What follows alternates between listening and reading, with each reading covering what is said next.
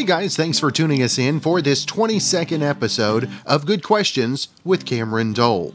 Special guests for this episode include comedian Esther Povitsky, country singer Courtney Dickinson, comedian Aries Spears, Kim Fields and Tressa Azarel Smallwood, and rock music legend Steve Hackett from Genesis. If you would, please take the time to subscribe, drop a like, comment, leave some feedback, and of course, share with your friends. Up first is stand-up comic Esther Povitsky.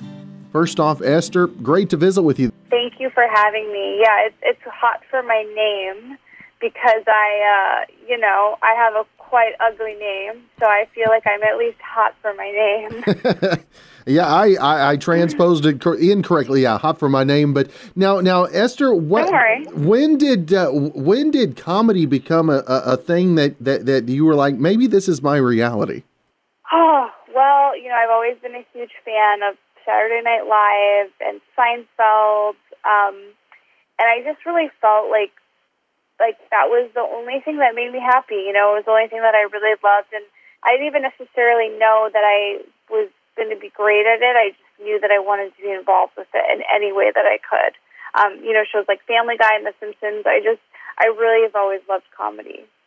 Now, what do you think is the biggest mistake that people have about comedians? I mean, obviously, everybody expects you to be on and to be funny at all times. But aside from that, what is maybe one of the biggest misconceptions folks have?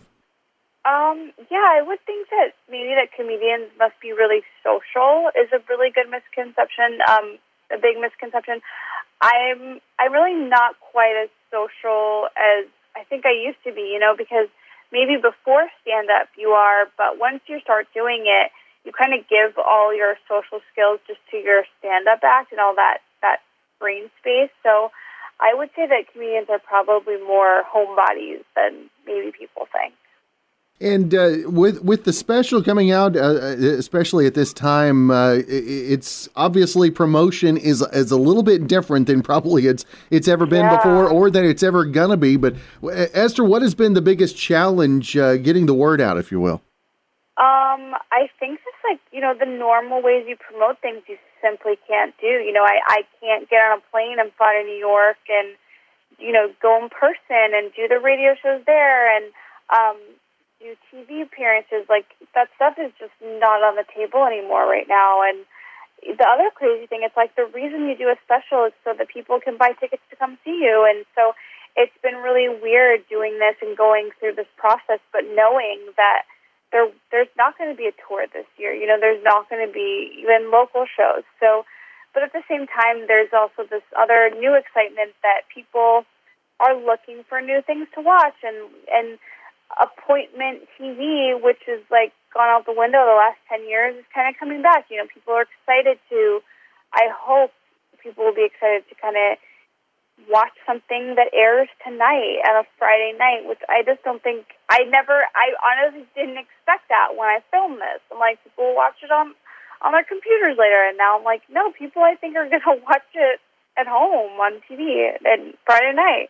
There's no movie theaters open, Now, Esther, what during this time has it been a time that has been inspirational for you in your writing, or has it made it maybe a little bit more murky, a little harder to get the inspiration?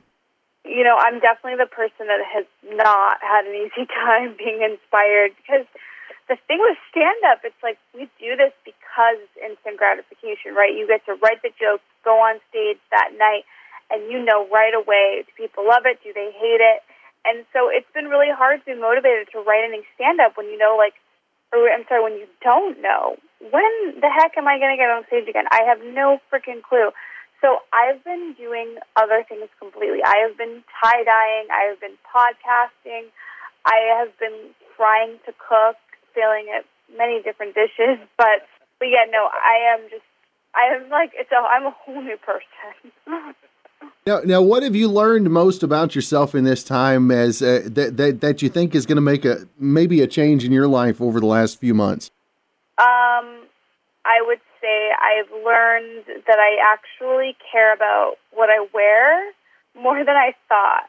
I usually just when I go and do stand-up, I just throw on any old sweats and sweatshirt. Like, I'm not looking my best or anything. But since being in quarantine, that's all I have is picking out an outfit. And I've, like, never been better dressed than when I'm just sitting in my house all day.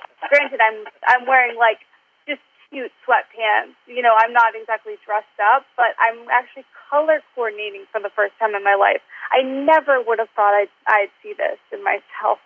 That's awesome. And again, the special on Comedy Central, Esther Povitsky, Hot for My Name is the name of the special. And Esther, always want to make sure and let folks know where they can find more information about that, and of course, all of your social media as well. Thank you. I appreciate it. Yeah, on Instagram, I'm at Esther Monster and Little Esther on Twitter. Yeah, I really appreciate that. Thank you. All right. Well, Esther, it's been great to visit with you this morning. Looking forward to the special, and hopefully we can catch up again real soon. I would love that. Yeah, I really appreciate it. All right, guys, our next guest here on the Good Questions with Cameron Dole is another one of our friends, made friends with Courtney. I guess it's been about 2 or 3 years ago now at CMA Fest in Nashville. Courtney Dickinson has a brand new single. We'll be talking about that as well. And Courtney, first off, always good to talk to you, my friend. So good to talk to you, too. It has been a long time, but it's always good to talk to you. And Courtney, tell our listeners, and I kind of want to hear it from your side a little bit. I know you sent me the information about the song. It was right about 2 weeks ago, and I remember my response back to you was, I'm probably not going to check it out this week, especially after the warning you gave me. But this is a very special song, and I am now understanding the concept of what the song means as well, Courtney. Yes. So this song for me, it took a couple years to write. It was one of those things for me. I had a super, super close relationship with all three of my grandparents. And the last few years, pretty much, not more a few years, more like the last 6 years on and off, I had three grandparents, and they all have passed in the last 6 years. So if people do know me, they'll see these little spikes that I've had with music, a high, and then I kind of dwindle out for a bit, and people are like, what is she doing? And usually what that was is a grandparent got sick. And our family, we are one of those families that when someone gets sick, we're the ones that we rally around them and we take care of them. So it took me a while to be able to emotionally be okay with writing this song. And finally I did. And I'm so glad I did, because last year was such a big year for me personally. I graduated college while doing music and promoting my own single. And I also got married. And it's just these big moments in your life that you really want the people you love to be there. And my grandparents were those people that I wanted to be there. And in those moments, you felt them there. You know, they weren't there physically, but you kept, I always thought about, well, if they were here, I know they'd be doing this right now. And that's kind of where the song came from. And I feel like it's just something anyone can relate to that has lost somebody super personal to them and can relate their own stories to the song. That's right, and you did give me the warning not to watch or listen to it quite yet, and I do have to say thank you for that. And we were messaging yesterday, and you asked me, you were like, have you listened to it? And I was like, I think I'm finally ready to listen, and the timing was perfect, Courtney. And for you, I mean, obviously you're getting feedback from other folks on the song as well, and is that kind of the same feedback you're getting from the other folks as well? Definitely, and if you have lost someone recently, extremely recently, yes, it's one of those things to be warned about, because, and it's not necessarily that it's a sad song. I think it's more of I was talking to someone about this yesterday. It's almost a positive thing, because it's like, you know what, you're not here, but you still are. I still see you in all these things, and you still live on. So I'm getting the same response from people in that they can relate. It's just a different type of way they can relate. For me, it was my grandparents.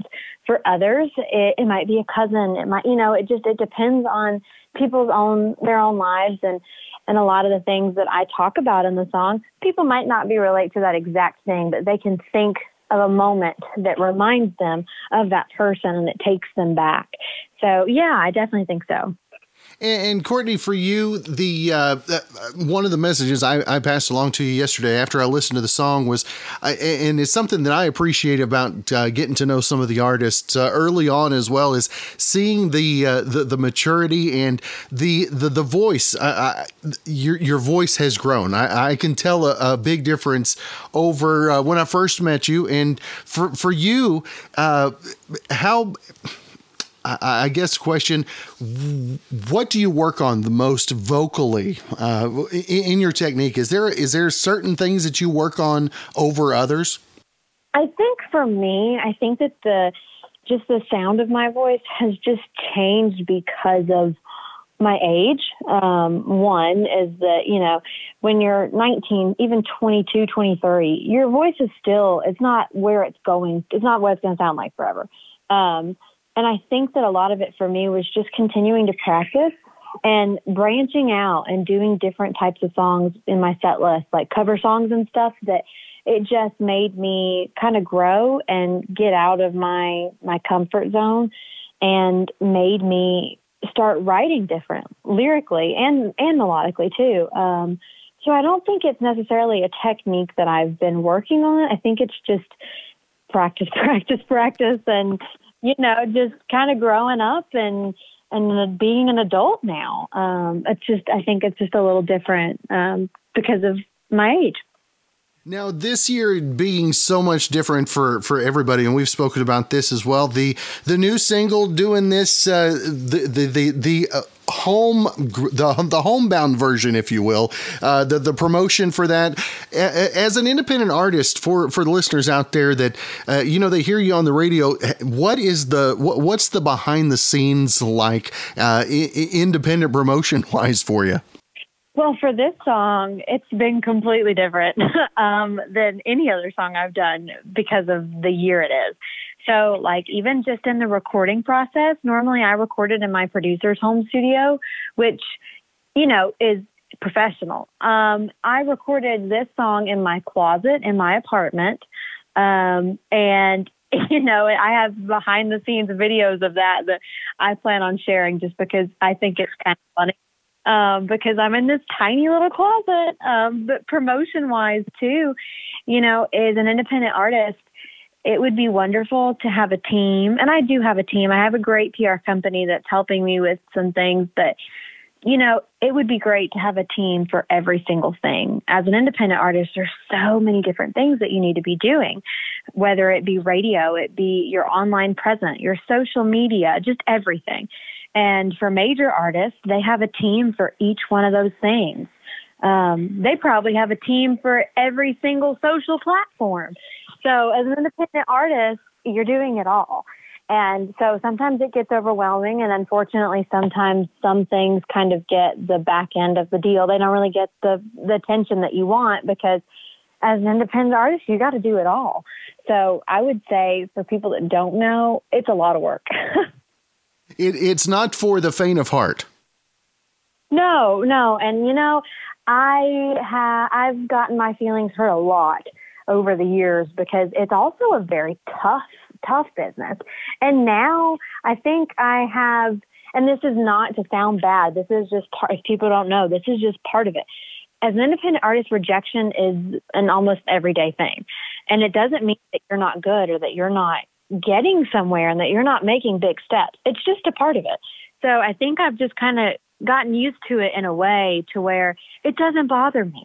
When it doesn't happen, it's just like, oh, well, that person's opinion, they didn't like it. Okay, next. So I think that that's a huge thing is that if it takes a lot of, you have to turn your emotions off sometimes. And for you, I know that you also have some hobbies, and any of your radio friends probably well know. Get the Courtney Dickinson care package in the mail. We always look forward to those. How much has your cooking helped you through, especially the year that 2020 has turned out to be? So when all this started, me and my mom were talking. My mom was like, you should start making stuff again for radio while you're sitting around doing nothing. Like, send it out to people, because I was so bored. Oh my gosh, I can't tell you how bored I was. But then I started thinking, and some people, that was when the beginning of this happened. And I thought if I sent it to anybody, people would throw it away because they'd be like, oh no, it might have it in the, so, but I've been cooking so much at my house, like for dinner and stuff like that. And I've tried so many new recipes. Like last night, I made chicken parmesan. I've just kind of gotten real creative because when you got a lot of time on your hands, and I love cooking. I really do. I love baking. I love cooking. I find it super enjoyable, and everyone seems to like what I make, so it works out good. Now, who instilled the love of cooking? Was that your mom, or did it come even more generational than that? So I think when I was a kid, my mom definitely let me in the kitchen. Her mom never really let her kind of cook with her in the kitchen. So I guess it was something that was important to my mom. So yeah, I mean, as a kid, there's pictures of me baking with flour all over me. And I remember my grandparents, my granny and my pop, bought me an Easy Bake Oven. That was the thing when I was a kid. I don't know if they still exist. They still do. They do? Okay. Well, that was an amazing thing. And I think every kid that is interested in baking should have one of those because, oh my gosh, I loved making stuff in that. I think that's kind of where it kind of started, is that Easy Bake Oven. I loved that thing. That thing was so cool. Now, what is the next step for the single? Obviously, trying to get it out there to more stations. Are you doing more? I know we're working on doing a Facebook takeover next week. You have more of those lined up as well, Courtney? Yeah, I actually did one last night, and I have a couple more lined up for the next few weeks. But I'm also releasing a music video that I'm super excited about. So that's kind of the next step. Other than, promoting the single, is I'll be releasing that music video, and I'm just super excited about it because people that don't know me personally yet are going to get to know me really well in this video. I actually filmed it at my grandparents' farmhouse in the middle of nowhere, Alabama, that they left to my parents when they passed. So people kind of get to see where I grew up as a kid, like hanging out with my grandparents. So that's one thing I'm really, really excited to share. That's awesome. And I want to make sure, Courtney, to let our listeners know where to keep up with upcoming releases, all of your tour information, whenever the things start opening up a bit as well. So you can find all that information at CourtneyDickinson.com, which is Dickinson.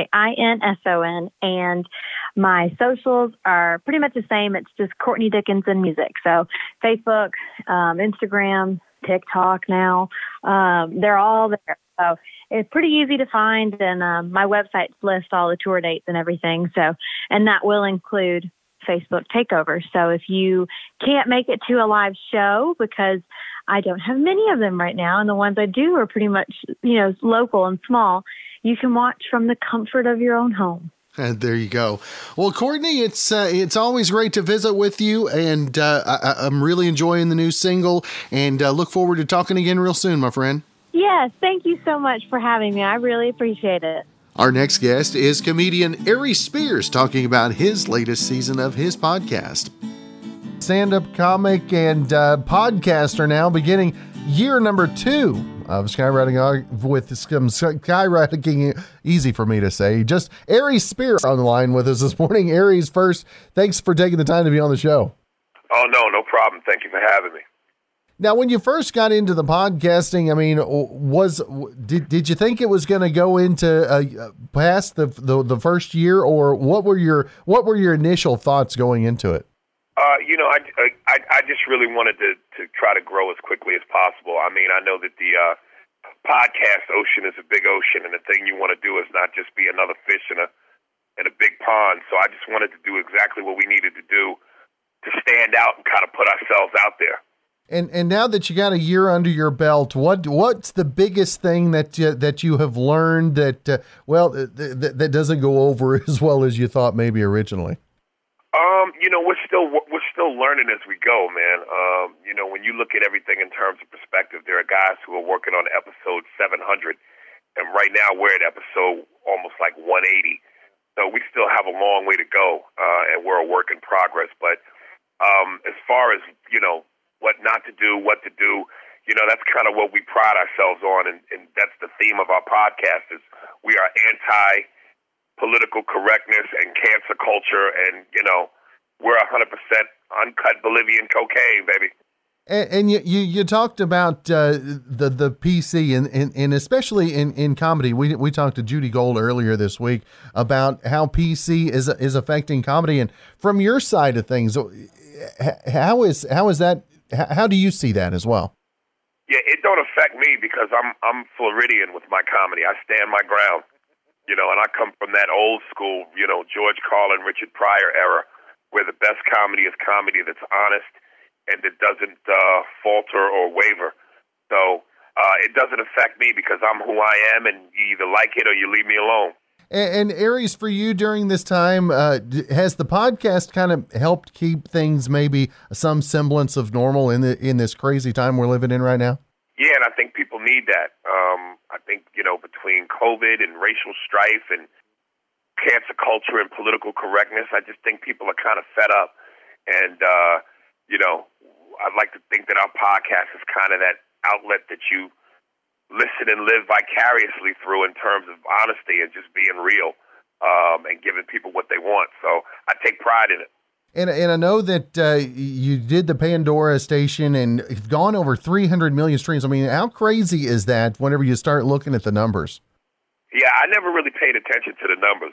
So when I got that news, unbeknownst to me, it was shocking, and I'm grateful for it. That's awesome. Now, Aries, I always want to make sure and let folks know where they can check out the podcast and also keep up with everything you got going on social media as well. Yeah, it's available on all streaming platforms: Google Play, Apple, Spotify, Amazon. Or I tell people simply just hit me up in my Instagram under my name, Aries Spears, and I will personally send you the links if you DM me. All right. Well, again, Aries, it's been great to visit with you this morning. Hope you have a great weekend and more success on the podcast, my friend. Thank you so much, sir. Of course, you can find his podcast anywhere you get your podcasts.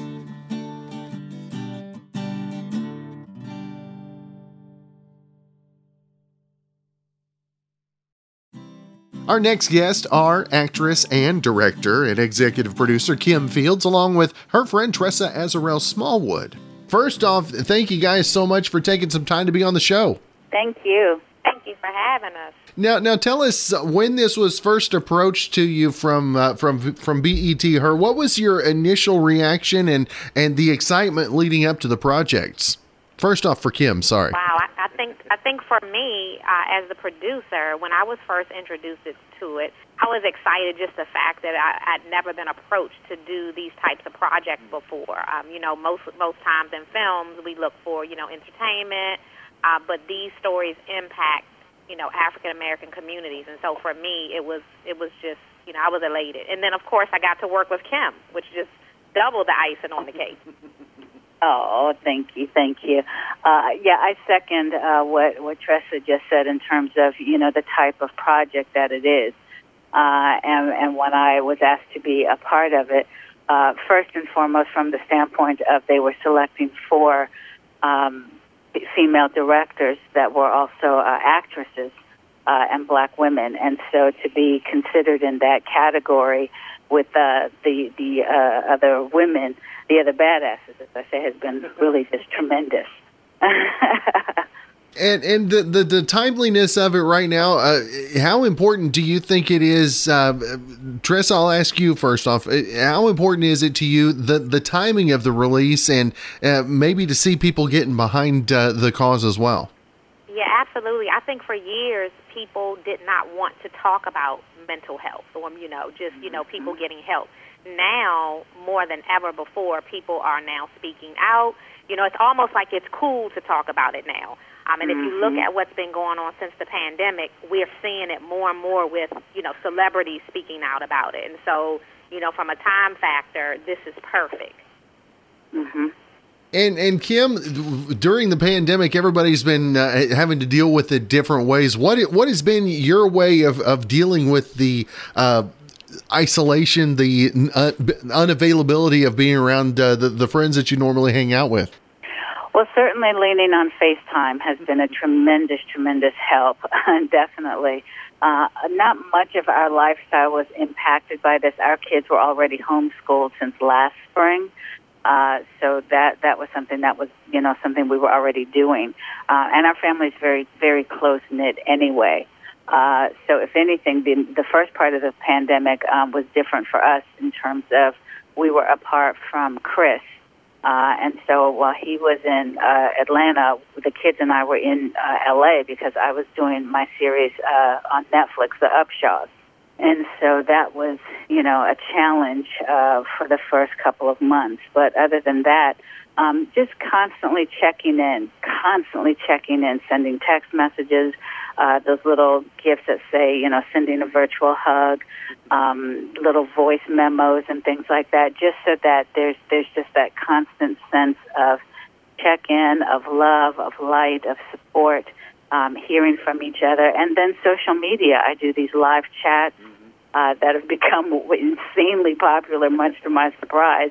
But I think overall, just being a part of conversations and things that are important, but also finding the time to keep it light and lighthearted, because this is a pandemic, and then we have, the wave and the very game-changing wave of social unrest and working through that. So we've dealt with some very, very heady issues, and certainly now more than ever is the time to, talk about and explore mental health awareness and how to make that a part of your everyday narrative in terms of self-care.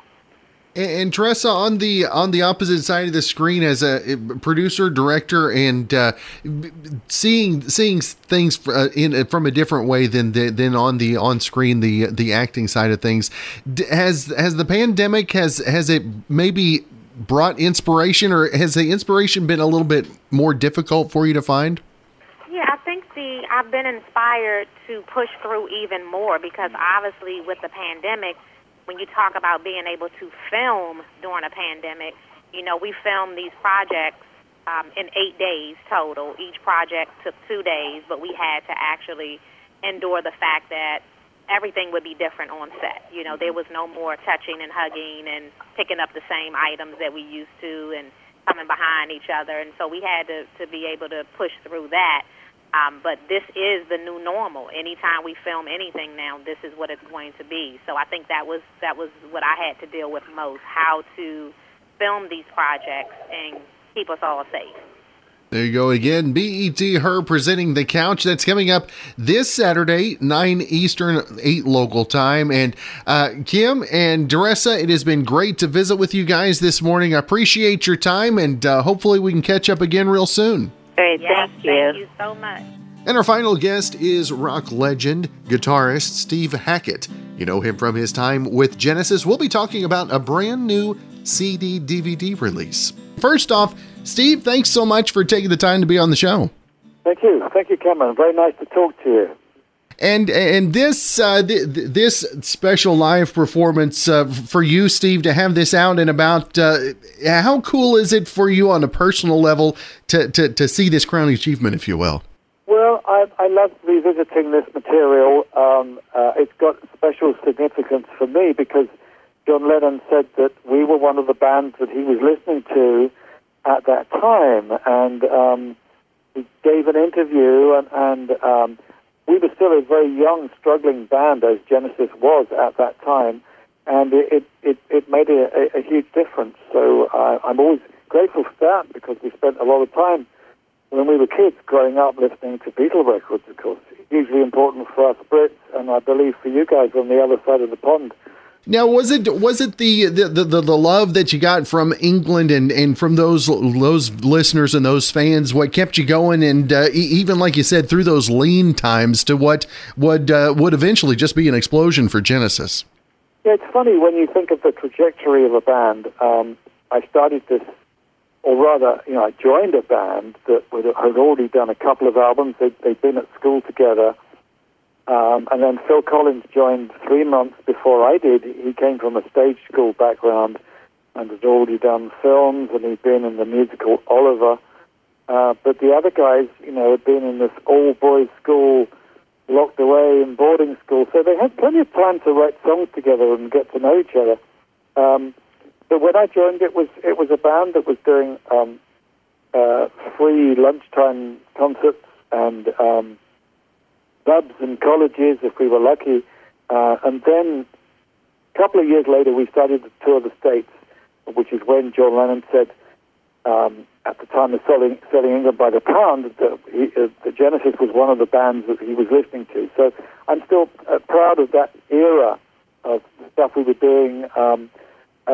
So I think, if the Beatles were doing anything weird and wonderful, we were definitely riding in on the coattails of that, and as were many bands such as King Crimson and Procol Harum, and bands that all admitted one way or another publicly that the Beatles had changed the game and had kicked open the doors, kicked them down, and for the rest of us to do anything we wanted to do between jazz and rock and pop and any other pan-genre approach we had, where you could experiment as much as you wanted. It was a very healthy kind of climate musically at that time. And as you look back at the climate then and then where the musical climate is now, I mean, are you kind of blown away by how many different directions everything has gone? Well, certainly, yeah. I mean, I've made some friends with recent acts who I think are very, very good these days. I was talking to Guy Garvey, the singer with Elbow, and he was interviewing me on radio, funnily enough, and we've become pals. And very, very interesting the fact that they've kind of got this similar approach, the pan-genre approach, and not afraid to do dark storytelling stuff. And bands like Muse, for instance, another British band that I think are influenced by everything from Chopin to Prince. And so there is new stuff out there, and I simply love the work of Joe Bonamassa reinvigorating the blues and blasting away like a good one. So that's really, really good. I love the idea of anyone who says that blues is simple, needs to hear him take it by the scruff of the neck and serve it up with such vigor and energy. So I think music's in a good place right now, in the hands of a few of these people that I've luckily spent a little bit of time with, and there is a camaraderie, there is a spirit out there, and we might as well change it all now because everyone's been locked down for so long. So I think it'll produce some very, very interesting music long term. And as you look at the music's landscape around the world, and as you listen to new music, do you still hear the Genesis influence on some of the new music? Does it still kind of catch you off guard that way? Yeah, I think so. I can sometimes hear the influence, and many times acts were saying to me that they've been influenced by what Genesis did at one time, and it may not be that obvious to me, but I've worked with Stephen Wilson in recent years, who's done the surround mix on this current album, the Selling England revisit, and he told me, what an influence it has all been on him, and he'll sometimes play me something and say, "Oh, can't you hear the influence of Musical Box?" or something like that. And I say, "Well, it's not obvious to me, but to him, it's very obvious." So luckily, it's pan-genre, but it's also intergenerational as well, and that's good. I think music doesn't have to just speak to one era. I don't think it's quite like it was at one time when it was, the Frank Sinatra era didn't really speak to the hippie generation in a way. Although you have certain writers, of course, who were like Jimmy Webb, who were able to bridge the generation gap in a way, and wrote extraordinarily beautiful songs that are well, it's a bit like the Western, isn't it? Describing the landscape of America in a way. But I know that he was influenced by Vaughan Williams, English composers, and church music, and all that. So the background of heroes perhaps is not that dissimilar to what Genesis liked to listen to. That's right. Now, Steve, I want to make sure and let our listeners know where they can find more information about the new release. Also, everything else you've got going on social media-wise as well. Yeah, well, my website is called hackettsongs.com. So, HACKETTSONGS, hackettsongs.com. And you'll get all the information about billions of things that I've been doing over millennia. Well, Steve, it has been great to visit with you. Been a big fan for many years. Hope you have a great rest of your week, and hopefully we can catch up again real soon. Wonderful. Lovely to talk. Thank you so much. Again, thanks for tuning us in for this 22nd episode of Good Questions with Cameron Dole. If you ever have a comment, question, anything else you'd like to know, you can find us on Instagram, on Twitter, and on the Facebook page, all at GQ with Cam. If you'd like to help out with the funding for this podcast, feel free to click the support tab and follow the instructions. We'll see you for episode number 23 real soon.